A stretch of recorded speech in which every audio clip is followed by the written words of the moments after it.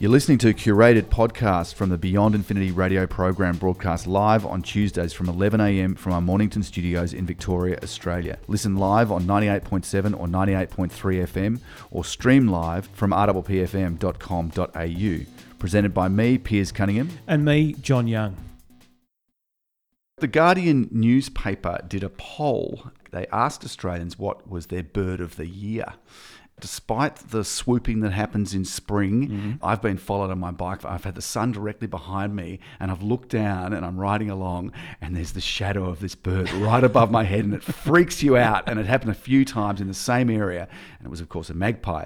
And a magpie has been, despite this sort of behaviour in spring when they've got their young and they're looking after Very them, territorial. Very territorial. They've actually been voted the bird of the year in Australia. They've got some pretty interesting things about them which, you know, I certainly didn't know about. One is that they've got one of the biggest vocal ranges of any bird, and they also do mimic birds. Oh, right. They'll copy things like car alarms, dogs, even cameras, the noise that cameras make, any kind of common noise that they pick up. And sometimes you'll hear it and you go, gee, what on earth is that? Did I leave my phone outside? And then you go, oh, it's actually a bird. Yeah. You know, so they do this. And I don't know if you've ever played loud music, even sort of certain types of music, classical music or whatever, you'll hear birds sort of chiming in with it and stuff. So birds certainly respond to ambient noise. Magpies are one of the biggest vocal ranges of all the birds out there in the whole world.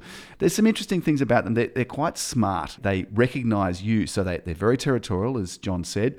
If they see you and they know that you're kind of cool, or you've maybe given them a bit of food, or you haven't glared at them or done anything sort of radical around them, they'll judge you to be a nice person. And like a dog, they'll form a long relationship. They can be around for 20 years. I've actually got a friend, a neighbour, he used to feed magpies, and don't make this mistake if you don't want this sort of thing happening. If he left the front door open, they'd walk straight into his house. Really? Yeah, and peck on his fridge wow. for food. They knew where the food came from, and knew where the food was being kept. They're not stupid. They can hear earthworm. If you ever watch a magpie on a lawn and they're walking around and they'll cock their head to the side, well, they're actually listening to the sound of an earthworm in the ground. Yeah, right. And they can dig it out with their beak, and there's a meal for them. As with other birds, what they're finding is that they've got small brains. You know, there's the derogatory term, you know, oh, they've got a bird brain. But in fact, a bird brain, if you had one, it's got a very high density of neurons. So they make up for the lack of volume with high density. High functioning in the specific tasks that they do. Exactly, yeah. They've got lots of ways of sort of communicating with each other, which scientists really don't understand. They mate for life often. Apparently only 8 to 10% of magpies ever swoop. So not all of them do that behaviour, and that really is quite disconcerting, and it does cause people to, even car accidents, that sort of thing can happen because of that behaviour.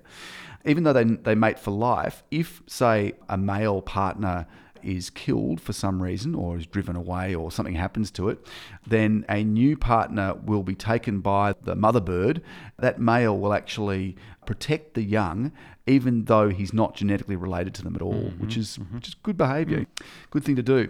What else about them? They can hear bugs underground. There's 9 subspecies of magpies in Australia, and they all have very different feather patterns, isn't it? That's right. Yeah. Yep. In southern Victoria, adults have almost uniformly white backs, whereas in the north, they may be a hybrid or almost completely black colour. So they don't sort of migrate any, north or south, do they? They sort of no. very I think homely. once they've found their little patch, and it could be depending on the sort of where they're living, they've adapted very well to urban life. So they obviously there's lots of food and stuff, that scraps and things that are left over by humans, which magpies like.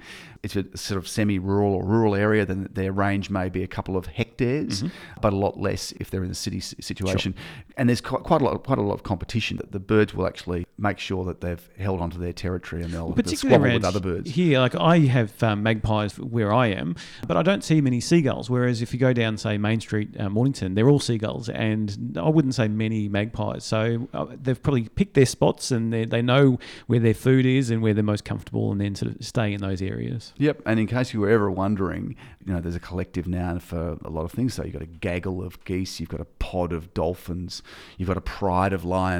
Well, you have a tidings of magpies. Oh, right. Or sorry, a tiding, I presume it would be. But that's the collective noun for a group of magpies.